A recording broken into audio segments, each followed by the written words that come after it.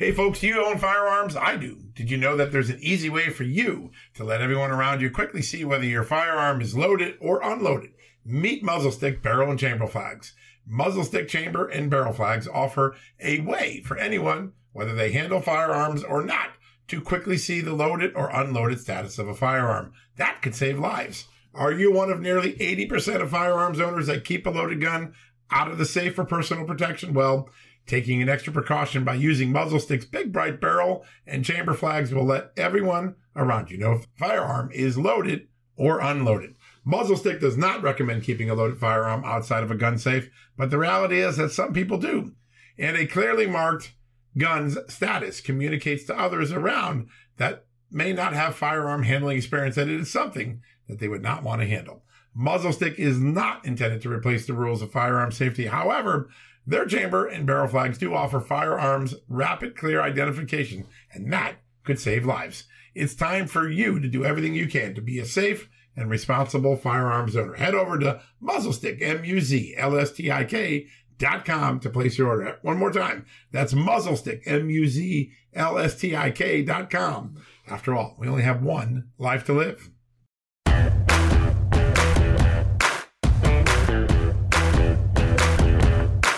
Hello, America, and happy Wednesday. Oh my gosh, what an amazing week thus far. I'm literally just trying to stay on top of all of the news, whether it's related to the Mar-a-Lago search, whether it's related to new revelations about the student loan debt. We had an amazing interview last night with Congressman Ralph Norman, making clear that members of Congress are banding together and they're going to sue President Biden. This is rare for individual members of Congress to sue their president, claiming that he has usurped their power to make law when he unilaterally canceled student loan debt without a lawful appropriation or lawful declaration of power from the Congress. Those are the sort of things going on. We're in a very historic time. On any other day, that would have been the only big story. But we also have last night, the Justice Department around midnight releasing its memo, why it doesn't believe Donald Trump's request for a special master to sort through the documents from the raid is warranted. They don't want it. They said it might hurt national security. And then they chock full it up with ideas or their own allegations about what they think was wrong.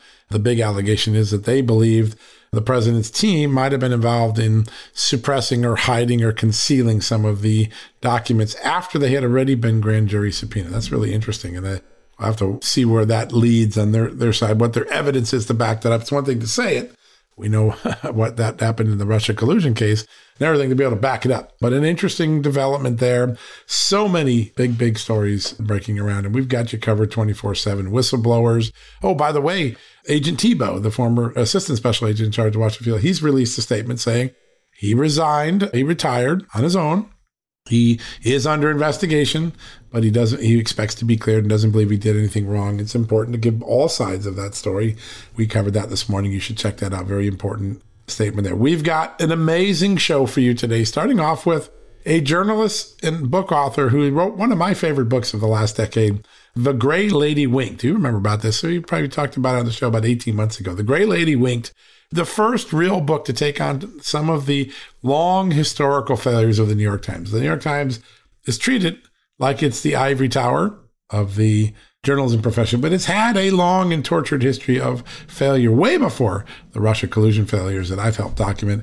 Well, Ashley Rindsberg, the journalist who wrote that book, is joining us today. He's got a fascinating piece of journalism done on Anthony Fauci. How did Anthony Fauci, a guy who was an immunologist, become in charge of infectious diseases and bioweapons?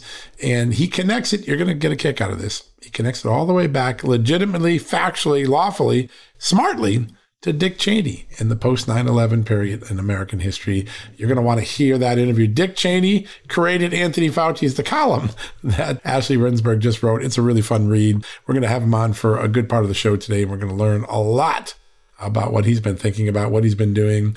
He is a very thoughtful journalist. He writes with a neutral voice, but he comes up with a lot of great provocative ideas around the country, and particularly related to media and truth and liberty and freedom and cancel culture. I think he's done some really super specific, great work, and I'm really proud of him, and we're glad to have him on today. And our second guest is Todd Gardenhire. He's a state senator from Tennessee who's taking the lead on fighting back against liberal woke ideology creeping in to the financial sector in America, creating cancel culture, canceling people's ability to make financial purchases, use credit cards, unless they believe in climate change, unless they believe in whatever the prevailing theories of the NIH are. He has led an effort in the state legislature, in the state Senate. He got a law passed. He's going to tell us what state legislators are doing and why is that important tonight on Real America's Voice at 6 o'clock. We're preempting the normal program that Amanda and I have, and we're doing a show on efforts around the country to fight the ESG movement, the environment, social governance movement, which is trying to inject one political side's values upon the entire country, upon all of the corporate America, upon all of the financial institutions that you and I may deal with. And we may not all agree on things. That's one of the great things about America. We have the freedom to disagree. But this ESG movement wants to make a unilateral, everybody's got to follow one ideology or you're in trouble. Well, Senator Todd Gardenhire from the great state of Tennessee, state senator, is going to explain what he and his colleagues have been doing. That's going to be a fun interview. You're going to enjoy that. Two great guests back to back right after this commercial message. We'll start off with our good friend and the great author, Ashley Rindsberg, right after this. Folks, if you owe back taxes, fair warning, you're not going to like this. The IRS is mailing millions of pay-up letters. Millions, I say. Then it's up to the 20,000 new IRS enforcement agents to find you. Why the IRS targets you and not millionaires?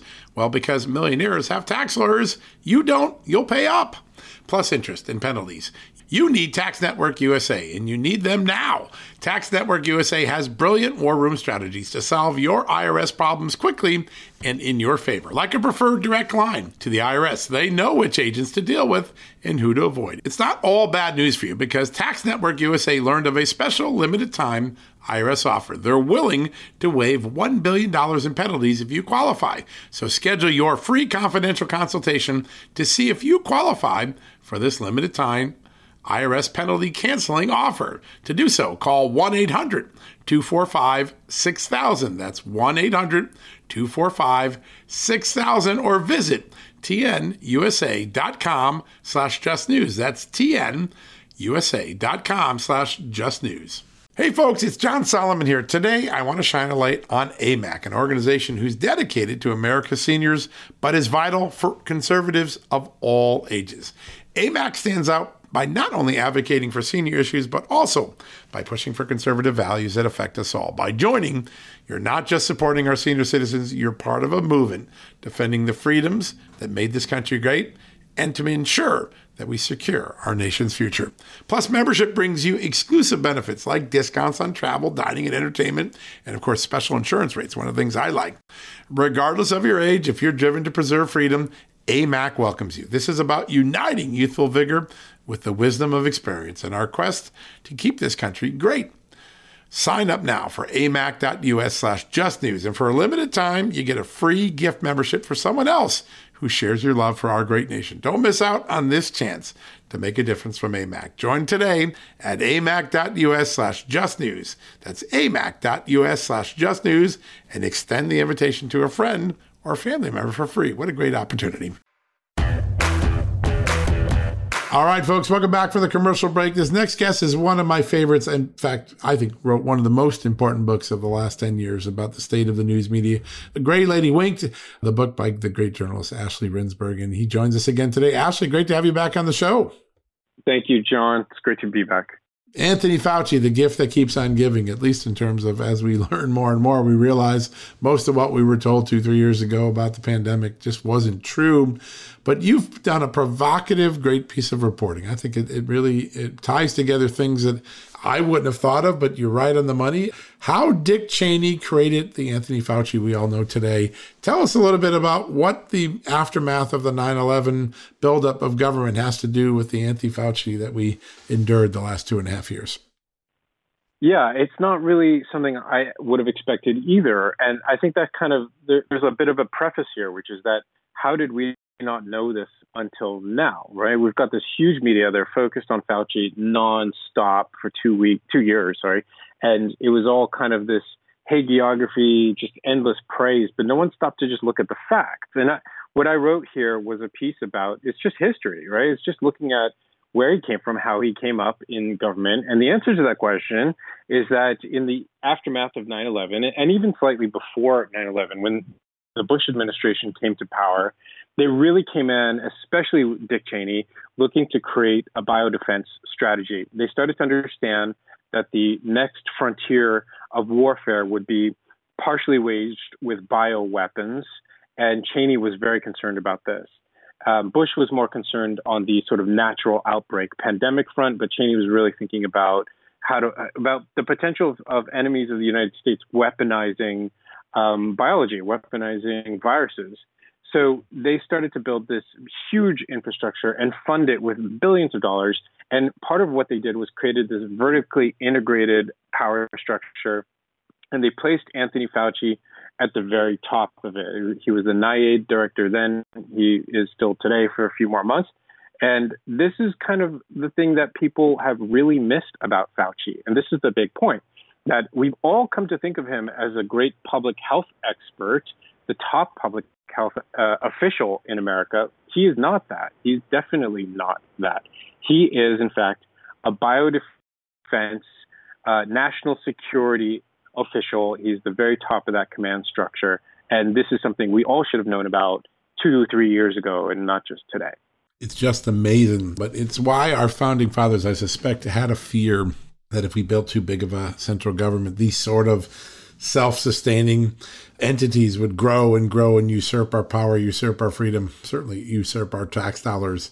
It's so interesting to look at a decision made 20 years ago. And by the way, there was reasons to be concerned about biodefense weapons, right? Because there were some Al-Qaeda documents that were recovered in Pakistan. It looked like they were playing with bioweapons. But from that, we give this guy, and over time, you do a really great job in your article of showing how Fauci evolved this, right? So it starts as a bioweapons protect America post 9/11, red, white, and blue thing. And then he turns it into this massive scientific bureaucracy. We spend all this money. We get to the first pandemic that we've really had, it was really a pandemic. It didn't seem like any aspect of that pandemic worked the way it was supposed to. Why did we fail so bad? I think we failed because we were trying to achieve the wrong goals. And, when the goal here was just kind of total control, and total control never, ever works. It definitely doesn't work in a democracy, and it doesn't even work in China. A few weeks back, I wrote another article about China's supposed zero COVID strategy. That's a total lie. There has never been zero COVID in China. COVID was galloping through China. Of course it was. And the numbers that the CCP puts out, to the official numbers that get re-reported by the U.S. media, among others, are false. They're lies. So total control, if that's your goal, you're going to fail. If your goal, on the other hand, is saying, how do we moderate? How do we treat? How do we use some sort of blended approach that really targets where we need to target, then you might have a better shot. And, I take as evidence the failure of America's pandemic response the fact that a reporter from NBC News early in the pandemic reached out to Fauci by email asking if it's possible that America could have, at the end of it, 500,000 COVID-related deaths. And Fauci wrote back, that seems exceptionally high. And there were 1 million deaths in America. By Fauci's own standards, we failed miserably. We doubled what he considered to be an exceptionally high death rate, and that was under his watch. And again, we come back to this idea that Fauci is not a public health expert. He is an immunologist, and he was running biodefense, and that is what he's trained to do. That's what he knows how to do. It's what he's done for the last 30, 40 plus years. We had people at the CDC and other parts of government and academia who are experts in public health and who were saying, don't do this total lockdown thing. It's not going to work. It's going to make it all worse, and it's going to make everybody miserable and destroy lives needlessly. And that is indeed what happened. Yeah, there's no doubt. You had a fascinating interview you dug up I guess it'll be 19 years ago. It was in the LA Times in 2003. One of the great epidemiologists of the last half century, Richard Ebright, out at Rutgers, he said this well-intentioned response, meaning the Dick Cheney bioweapons ramp up the Anthony Fauci acceleration project, this well-intentioned response may perversely have exactly the opposite effect. In other words, We'd be less prepared. We could have leaks, we'd have failures, we'd have bioweapons races. It seems as we look back now, the bureaucracy actually did give us a failure instead of protecting us in success. Pretty prescient stuff that Ebright said back then, right? Yeah, and Ebright is one of the champions of restraint, of caution, of just kind of common sense values when you're talking about some of the most lethal and dangerous technologies ever known to man. When you think that a virus like the one we've just experienced, the pandemic, has killed something around 10 million people, that is many more people than a nuclear weapon would kill. So that's, Ebright is saying, let's just be cautious here. It's not to say we need to drop our biodefense programs, not to say don't do any research. Ebright has been saying all along, let's take it easy, because you know what? One of the things people forget about in Eisenhower's famous military-industrial complex speech is that he also warned against the scientific industrial complex. He did. That was the second complex. Yeah. Exactly. And we forget how dangerous it is because it is so powerful, and we know what happens when human beings get their hands on power. They want more. They want it to become, as we know, absolute. And that's the outcome of all this is that, you for every reaction, there's an equal and opposite reaction. That's the same in politics. And that's what we've seen happen with this kind of very aggressive research that's been conducted, not just in America, but in China, financed by America. And that's one of the other conundrums that we're looking at with this. What happened here? Why was the U.S. funding research on viruses that they were trying to make, to give these viruses what they call pandemic worthy?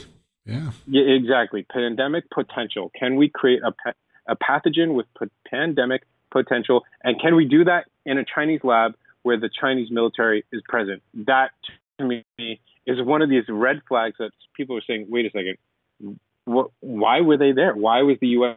funding it? Why did we have any involvement with that whatsoever? It's one of these not just unanswered, but unasked questions.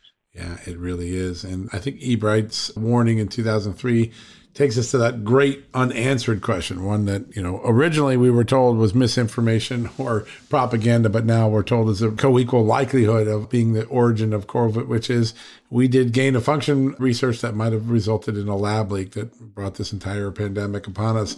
Go take that possibility, which the intelligence community says is very real. And Ebright's words just seem all the more prescient that he saw that this big complex might create the very weapon that it was trying to save the world from. Amazing stuff. I want to talk a little bit. You've done such a good job highlighting the failures of the New York Times in one of my favorite books of the last decade. But you also, I think, have captured a little bit of how bad reporting, misinformation, disinformation has led to extraordinary cancellation of people who actually, in many cases, were right or had the right idea, or whose opposition actually could have brought value to the public square, to the public debate. When you start to think about people like Dr. Jay Bhattacharya or Dr. Harvey Risch at Yale, these are guys that were widely respected until they dare challenge the narrative that Anthony Fauci created for this pandemic.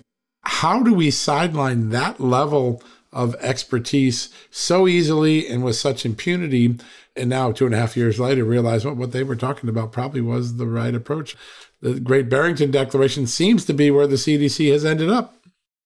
That's right. Yeah, those guys were, as you kind of alluded to, these were not people from the fringe. They weren't even people from just kind of the mediocre center. These are like the top of their field researchers from Stanford, from Harvard, from Yale, from all the places that you would think would catch the media's attention and their sort of implicit respect. But that's not what happened, because they really did violate this kind of omerta. They spoke the words that were not meant to be spoken, and that was enough to have them just sidelined and for have everyone else kind of bulldoze over them. And this is something that I speak about in the introduction of The Gray Lady Wink, that what media is lacking today, the mainstream media is lacking today, is what it used to have, which is kind of a collaborative, collegial, let's kind of piece the picture together among us all, and let's not choose a single narrative and drive that home, because what ends up happening is this groupthink that has become intensified, like almost like a laser. It goes from this broad spectrum of light to this laser that can only do one thing and point in one direction, can't do anything else. And in this case, a lot has to do with the media's allegiance and alliance with forces and elements in government, that they take the government message, part of the government, of course, not the whole government, and certain parties of government as well, and drive it home at all costs, no matter what. And the most dangerous outcome, of course, is, number one, we get things totally wrong when it really matters. But even, I think, more dangerously, people lose trust in the media. People look at the media and say, hold on a second, you got the entire pandemic wrong. I think I'm going to take a step back now. And we actually really need the media in our lives. We just need a healthy media, an independent media, and a free media. And that means independent from government influence, from corporate influence, from political influence. And today I'm afraid that's just not what we have. And the American people know that. Yeah, they do. And when the media is less popular than Congress, you're in trouble in the media. My early mentor in journalism was the great AP reporter Walter Mears. When I got to Washington, I was a young guy, catapulted into a news editor's job in my early 20s, which was probably way over my skis. But I asked him one day what made a great reporter when he was trying to hire someone. And he said, I would look at their sole. And I'm like, what the hell are you talking about? Sole of their shoes. If they were well worn, I liked them. And what he talked about was it was so important for reporters. If someone told you something, for God's sake, run across the street and ask the other guy and see if it's true. Be curious. Be doubtful at all the time until you became certain. And it seems today that reporters are more glad to be first, whether they're right, and that getting the click is more important than getting the story right. And I think they've become aiders and bettors in some of the biggest misinformation campaigns in recent American history. Hunter Biden laptop, a lot of the claims in the early pandemic. Do you think our profession is at a pause moment, or are they still charging ahead with the very great description of the news media that you just described? I think it's going in both directions at once. I think there are, a huge cohort that is saying we're just off to the races, right? We're building our personal brands. We're getting the scoops because we kind of have this sort of, this backroom deal with the sources and government that we like and who like us. And, that's all good. It works for them. It really works to be inside of the machine. And they're just going to continue down that path. Then I think there's kind of this breakaway zone in journalism where you've got people who are willing to take that leap into doing something independently. And that's across the political spectrum. We've got people doing that from the left and the center, on the right, but they are really saying, we've had enough. We've had enough of the BS. We've had enough of carrying water for interests that have nothing to do with our audience or us. So I think we are heading in two separate directions at once. And, fundamentally, that's a good thing because at least there's now a choice for people to say, all right, I prefer to just kind of take this lean back approach, and whatever NBC, CBS gives me, I'm going to accept it. And then the other people who say, I don't want to do that. I want to lean into this, and I want to find out for myself, and I want to corroborate the way I can do that and look at the range of sources that I'm able to consume. And I think that having that choice is a very good thing. Yeah, no, there's no doubt competition has always been the best free market solution to any crisis that we've had in America. We have a crisis in the media now. It's really remarkable. When you look out now at, I guess, about 18 months now since your book came out, what have you seen in the evolution of the media on the most recent stories? You've got the Trump raid where there's a lot of hysteria, and then every couple of days it seems like there's a backsliding of the storyline there. We've had the continued hysteria, then backsliding on the pandemic. The Hunter Biden story becomes all the more painfully real that the FBI, the social media companies, and the reporters actually pulled a fast one on the American public on an issue that could have mattered to voters before they voted. Do you see the gray lady still winking? Maybe is she crying now? Is she gone beyond winking to crying?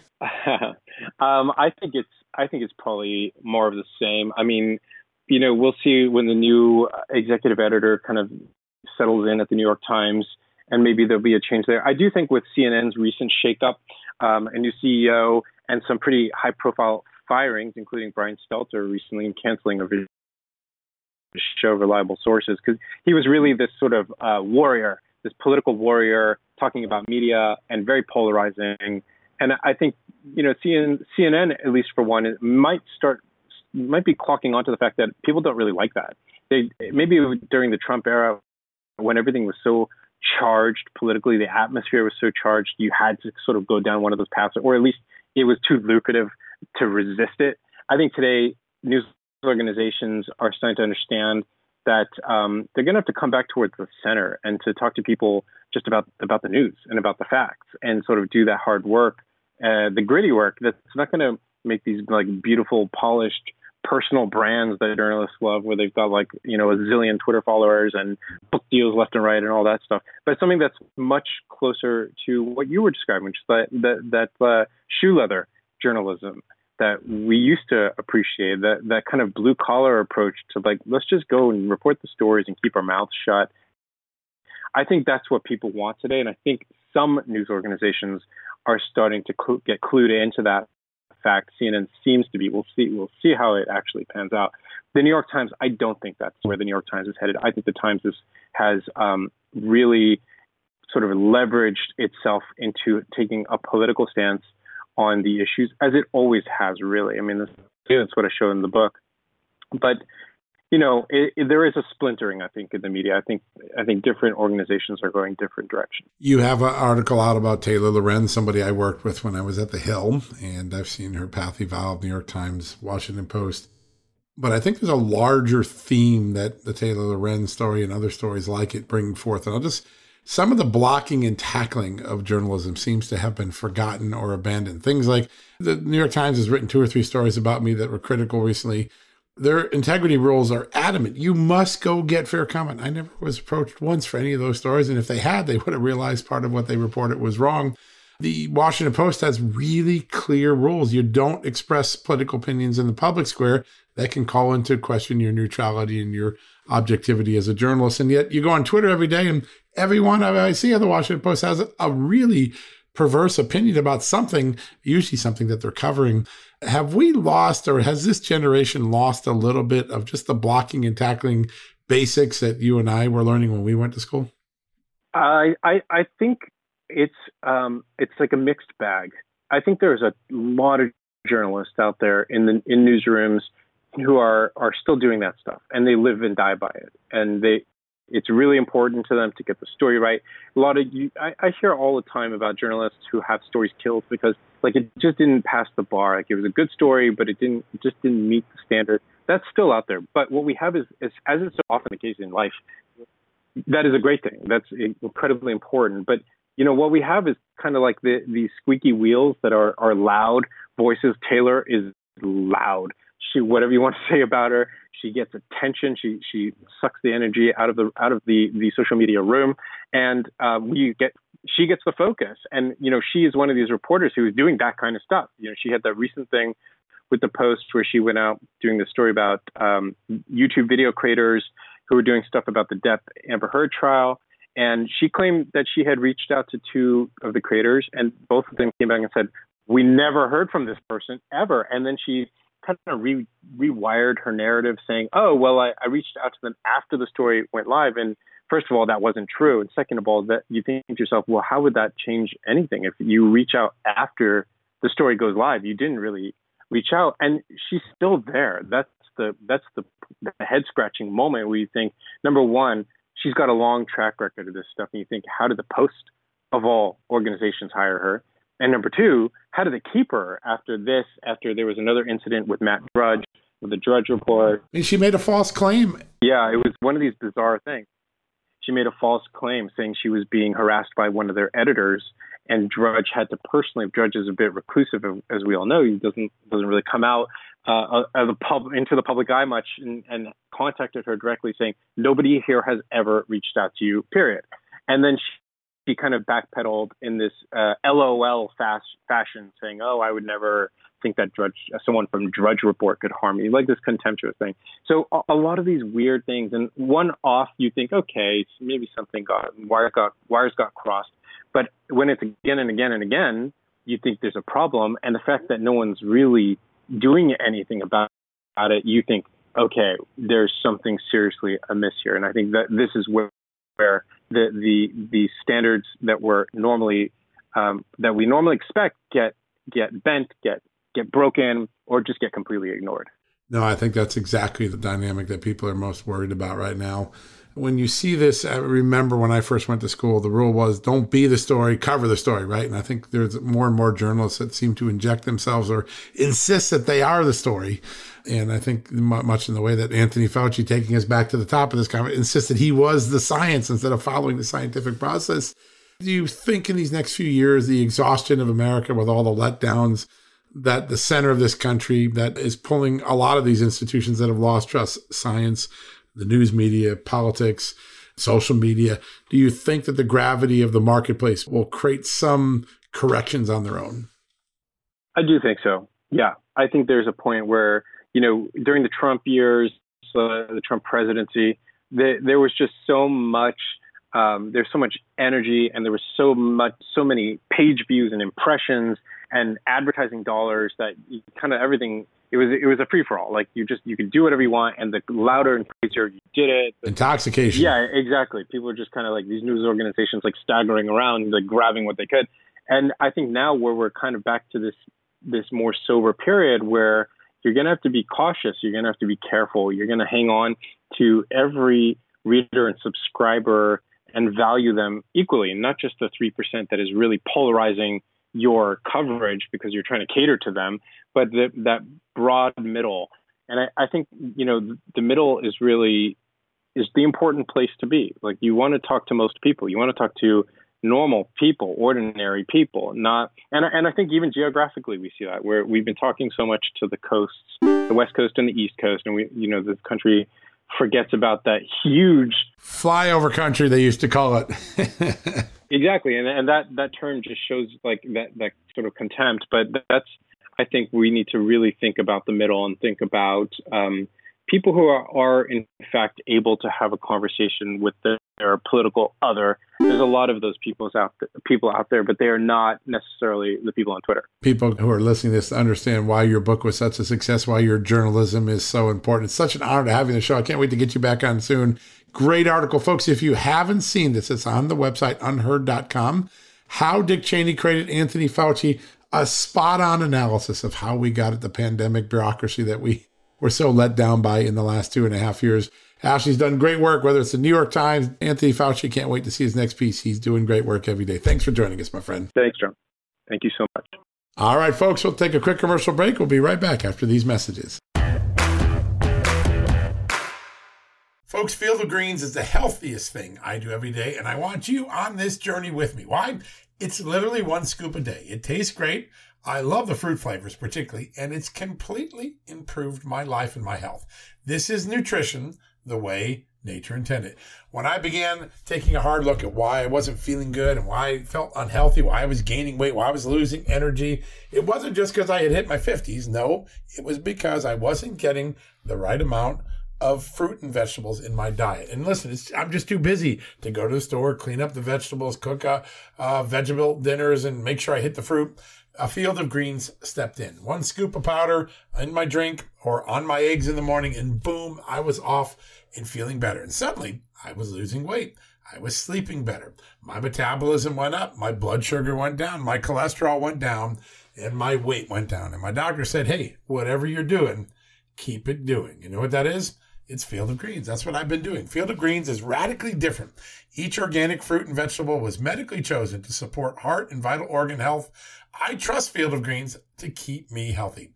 I promise you're going to love this product. But if for any reason you don't, they'll give you 100% money back guarantee.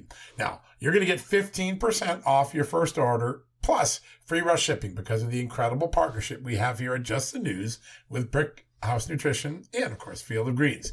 All you got to do to take advantage of this offer, visit fieldofgreens.com and use the promo code JustNews. That's promo code JustNews at fieldofgreens.com. Don't wait. Go to fieldofgreens.com today. Use the promo code JustNews for 15% off. Folks, financial experts thought we were in the clear. They were anticipating around 6 rate cuts by the Fed this year, and then the inflation data came out. Higher than expected again, just like we've been predicting.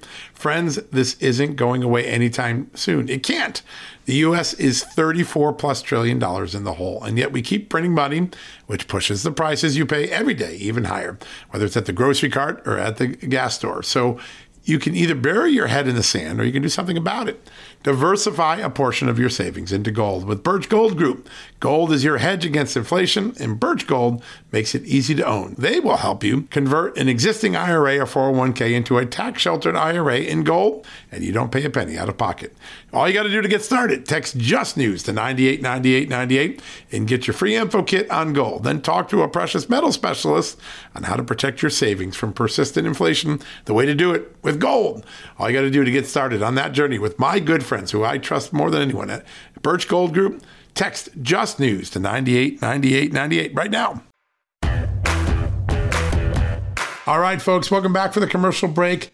Later this week on Wednesday, I've got a TV special on Real America's Voice. It'll be in the 6 o'clock Eastern time hole where I normally do the Just the News, Not Noise show. We're going to dive into all of the efforts to fight the ESG movement, the environment, social governance movement, which in many cases are forcing Americans to be involved with investment funds that may not support or align with their values, like being able to have energy independence in America.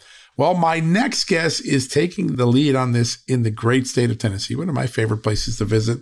He is a state senator. He's been working on legislation there to take away the right of financial institutions to make investments or to get the business of Tennessee if, in fact, they're pursuing this radical agenda. He is State Senator Todd Gardenhire. Senator, great to have you on today. It's good to be here. Thank you for inviting me. It's a great honor. You know, a lot of people forget this, but Tennessee is a big energy state. I think about 1.6, nearly 2% of all U.S. energy jobs are in your great state. You have a lot of concern about this ESG movement, don't you? Yes, I do, and from several different directions. But first of all, what we did in Tennessee, the current law that I helped draft, along with the state treasurer, authorized the state treasurer and the governor and the commissioner of finance administration to designate a state depository bank. And by the way, last week we did that. I happen to be chairman of the Fiscal Review Committee, which is a joint committee of the House and the Senate. And we actually signed a contract, a 5-year contract with a bank in Tennessee. And the main thing that we ask is, do you currently have a policy where you can't lend money because of somebody in the fossil fuel industry? And of course, the answer was no, we don't have that policy. So we awarded them over a 5-year period, a little over $3 million contract to manage our cash management for the banking system that we have at the state of Tennessee. So we got a lot of flack. The first thing that happened was the banking lobbyists for the big banks just came working over the legislature like you've never seen them work before. Oh yeah, they had a lot to protect, right? Well, they do, and you know it's funny. Your community banks and your regional banks weren't concerned about this. Well, when I say concerned, they weren't concerned about what we were doing. It's the big Wall Street banks. And keep in mind, I used to work for one of them. For 40 years, I worked for a major Wall Street bank before I retired. So they were really up in arms. You know, this is not fair. You're punishing us. I said, no, you've got it backwards. I said, you're punishing our businesses. We have a huge coal and gas industry here in Tennessee. And we want to protect those jobs. And we want to protect what's going on. And we do it in a reasonable, responsible way when we look at the environment. So they came down hard. The vote in the Senate was 25-5. And it went through the committee. I think it was 7-2. The House passed it of the same margin. We have a supermajority in Tennessee, so it was strictly on a partisan vote. Of course, the Democrats had to vote for anything that had to do with the ESG and the Biden administration. We understood that. They weren't. There was no hard feelings. They knew where I was coming from, and we went from there. So I want to ask a little bit about this. It's a rather interesting moment in American history where companies and banks, rather than worry about their return to shareholders, focus on their need to get the right products and the right services to their customer base, rather than focus on the essentials of their businesses. They're all involved in trying to impose one side's political agenda over the other. When did banks and companies decide that politics was better than their core business? I don't know, but back up to the 80s and then early 2000s, I was fortunate enough to back then be on the Department of Labor's ERISA Advisory Council. I've been on it twice, been chairman for 1 year. And then Secretary Chow asked President Bush to appoint me to the Pension Benefit Guaranty Corporation Advisory Council. Right. And one of the things we saw is a lot of outside pressure being put on pension funds to be politically correct. And we kept saying, guys, you've got a fiduciary responsibility to look out for the participants of that plan and get the best return that a reasonable person would make, or prudent person would make, not have social investing. Now, let me stop a minute. I had a large client that was a religious institution, and they knew they were giving up return when they said, we want no alcohol stocks, we don't want any Playboy type stocks, we don't want tobacco stocks, we don't want abortion stocks in our portfolio. And, they knew they were that, but that was what they truly believed. But that didn't apply to everybody. That was their own little pension fund. This is different. This affects everybody in the state of Tennessee that is remotely associated with anything in the energy business. It's amazing, the sweep of it. And it could have really a profound effect on the economy. We're trying to be, we were energy independent. Now we had that taken away in the first few years of the Biden presidency. These investment funds, these investment banks that have a lot of sway, they literally can impose strategies onto companies that would be contrary to their interests. For instance, I think I just saw the other day Ford's going to lay off a whole bunch of workers so they can focus more on electric vehicles. We don't even have the electric grid for electric vehicles yet, but the pressure that these investment funds can have on companies to take actions that aren't aligned with their corporate strategy, that's kind of scary, right? It's sort of a bullying tactic. It could send companies off in the wrong direction, can't they? Well, it really is. About 3 years ago or so, I sponsored a bill at the request of a major Wall Street institution to change the way that trust accounts could be handled in Tennessee. And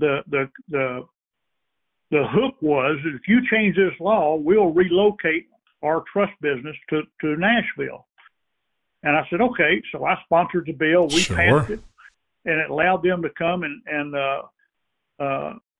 hire a bunch of people. I mean, they hired a lot of people, professional, high-paying jobs.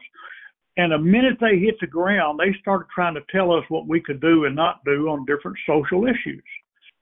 And so they came this year to me and through their lobbyist and basically said, we don't like what you're doing, and we fear that you're going to keep us from voting by proxy stocks and stuff in our retirement plans.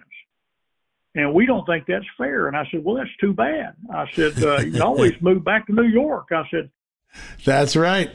We have no income tax in Tennessee. New York has the highest, I think, maybe California. I said, we have a fully funded pension plan. That's amazing. Things, and that's not important. Then move back. Yeah, it's amazing the arrogance that they have, and also the lack of common sense. A lot of Americans will look at this and say, I don't get this. Why are you doing this? We're not even ready for the future that you're trying to impose on us because we haven't done the basics yet. And thank heavens for people like the Heritage Foundation and other institutions that finally say, okay, we've got to push back on these guys and do it in a responsible way. Yeah, that's exactly right. And now we're beginning to see that sort of coordinated strategy starting to take effect. Florida's done some stuff. Texas has done some stuff. A lot of people point to what the work you've done in Tennessee and say, this is a model for other states. Tell us specifically how the legislation works. How does it work in the day-to-day operations of the state government? What's its long-term consequence? Well, the law will allow, now there's an out clause. We put an out clause in it, and it provides an exemption in case any of the services that we needed can't be met by any of the vendors that are bidding on the service. And in that case, the treasurer, state treasurer, and the comptroller and the commissioner of finance can get together and make some arrangements, but it can only be under certain conditions. So we've we put a little out clause in there in case the federal government puts pressure, and the Federal Reserve puts a lot of pressure on banks to toe the line. We don't want the state to be hurt, but we will stand our ground. Yeah, it's really remarkable. And so if a bank is involved in the ESG movement, if a company is involved in the ESG movement and they're shunning fossil fuels or energy sources, they can't compete for business in the state of Tennessee. Is that correct? No, they can't. They can't compete for state business. Now, if they want to get others, that's fine. But, we've got the TVA with, I think, we're some of the largest nuclear footprint in the country. A lot of coal-fired furnaces, and it's all clean. I served for 4 or 5 years on the Air Pollution Control Board here in Chattanooga, and you might not remember this, but Time Magazine named us the dirtiest city in America back in the 70s and 80s, and I was appointed to on that board, and we cleaned up in a responsible way, and the industry has chipped in to clean up, but it put us at a terrible competitive disadvantage to our neighbors. But we did it. Amazing. That history gets forgotten in this conversation, but these were major progress that was made in the state over many decades. What has the reaction been among everyday Tennessee voters? I assume they have to feel good that there's a solution in place now, right? Well, the ones that are really into it, and there's very few really into it and understand what we did, we get a thumbs up. This was, great. Thank you for sticking it to them. They were tired of the federal government and the New York Wall Street banks telling us what to do down here in Tennessee. So the reaction has been very positive. I don't think I've had anybody say anything negative about it, except the lobbyists for the banking industry. They haven't liked it as you described. At this point, now they're seeing it implemented. Have you seen any more counteroffensives by the finance industry to, again, try to undercut this law? Or at this point, do they realize that this is inaction and they're going to have to live with it? Well, two things. One, the last part, they know they got to live with it. Second, they've sent their munchkins out to different members on the right committees, right, to see if we need to tweak this just a little bit. We need to change it just a little bit. And once any industry starts that, then they get a foothold and they start watering it down. But they can't make a frontal assault on it right now, but they can try to chip away at it piece at a time. That's what lobbyists are good at. Just take a little piece here and there until they get it the way they want it. Well, Senator, it's such an honor to have you on the show. It's such an honor to watch what Tennessee's been doing. A lot of people point to it as the model for what many more states can do in the near future. I think you've blazed the path for other states to follow. It's a real honor to be able to have this conversation with you today. Well, thank you. I appreciate the opportunity and appreciate the work that y'all do in bringing this issue out. Yeah, it's an important one. And I think we're just getting people educated for the first time. So it's really, really great. Sir, we'll be back in touch and be following this throughout the year. Thank you. Appreciate it. You as well, sir. Thank you now. All right, folks, we'll take a quick commercial break. We'll be right back after these messages. BP added more than $70 billion to the U.S. economy in 2022 by making investments from coast to coast. Investments like building charging hubs for fleets of electric buses in California and starting up new infrastructure in the Gulf of Mexico. It's and, not or. See what doing both means for energy nationwide at bp.com/investing in America. Have you heard you can listen to your favorite news podcasts ad-free? Good news. With Amazon Music, you have access to the largest catalog of ad-free top podcasts included with your Prime membership. To start listening, download the Amazon Music app for free or go to amazon.com/ad-free news podcasts. That's amazon.com/ad-free news podcasts to catch up on the latest episodes without the ads. All right, folks, that wraps up another edition of John Solomon Reports. So thankful that you could join us today. Thank you to two great guests, two great discussions, so much to think about the news media, about the ESG movement. I'm so grateful that all of them were able to tackle all of that in one really robust conversation today. All right, before we go, I always want to remind you of the great products, the great services, the great offers you get as being a member of the Just the News family for listening to John Solomon Reports. My good friends at the Wine Enthusiasts, we're at the end of summer. You probably got a great bottle of wine saved up for the Labor Day weekend or for the early fall when the leaves start turning and you're sitting on your back deck with your neighbors, or maybe on a little family vacation out into looking at the colors of the leaves as they turn. Well, I've learned this the hard way, and I think we all probably have had this at one time or another. You leave a bottle on the counter in the sunlight, in the summer heat, and it gets spoiled, and that great moment becomes a sad moment. Well, don't let that happen to you. My good friends at Wine Enthusiast are the experts in wine storage and in all things wine, and they have the solution for every type of wine drinker, for every type of wine collector, whether you have 6 bottles or 600 bottles, and they have consultants that get on the phone and help you work through whatever issue it is you're trying to solve. They are the premier destination for anyone who lives a wine lifestyle. Wine lifestyle is fun. My wife and I love it. So many of our friends do. Well, Wine Enthusiast has an incredible selection of unique wine accessories, glassware, furniture, wine storage, gifts, and so much more. And if you go visit their website, wineenthusiast.com right now, and you use my name, John, John, you're going to get a special discount. In fact, an easier way to do it is to just text my name, John, to 511-511. Send John to 511-511 on your text messages. And from now until Labor Day, which is only a few days away, so you better hurry, you'll get an extraordinary set of savings during the Wine Enthusiast Labor Day sale. You're going to save up to 50% on some of their products, particularly wine cellars and furniture. You'd be crazy not to take advantage of this. Start the fall on the right foot, end the summer, making sure you don't have any more spoiled bottles of wine, or you don't ruin that moment when your friends are coming over, you pop the cork, you're like, uh-oh, big mistake. Now, all you got to do to get started to take advantage of that up to 50% off savings is to text the word John, my name, John, to 511-511 today. You'll be able to see for yourself all the savings that are available to you. Very special thanks to my good friends at Wine Enthusiast for all they do to support the wine lifestyle and for all they do to support Just the News and this, the John Solomon Reports podcast. All right, folks, that wraps things up for the day. We'll be back tomorrow with another edition of John Solomon Reports. Lots of news breaking up. Could have some exclusive stories tomorrow. We'll try to break them on the show first. You'll get them first before anyone else. Until then, God bless you. God bless this extraordinary country, the United States, as he always has. Yep, you've been listening to John Solomon Reports, the podcast from justthenews.com.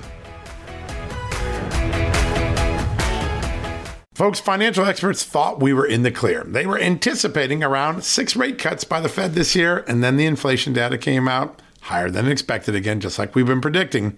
Friends, this isn't going away anytime soon. It can't.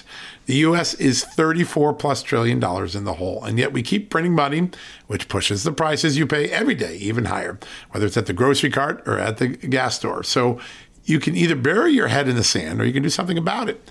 Diversify a portion of your savings into gold with Birch Gold Group. Gold is your hedge against inflation, and Birch Gold makes it easy to own. They will help you convert an existing IRA or 401k into a tax-sheltered IRA in gold, and you don't pay a penny out of pocket. All you got to do to get started, text Just News to 989898 and get your free info kit on gold. Then talk to a precious metal specialist on how to protect your savings from persistent inflation. The way to do it with gold.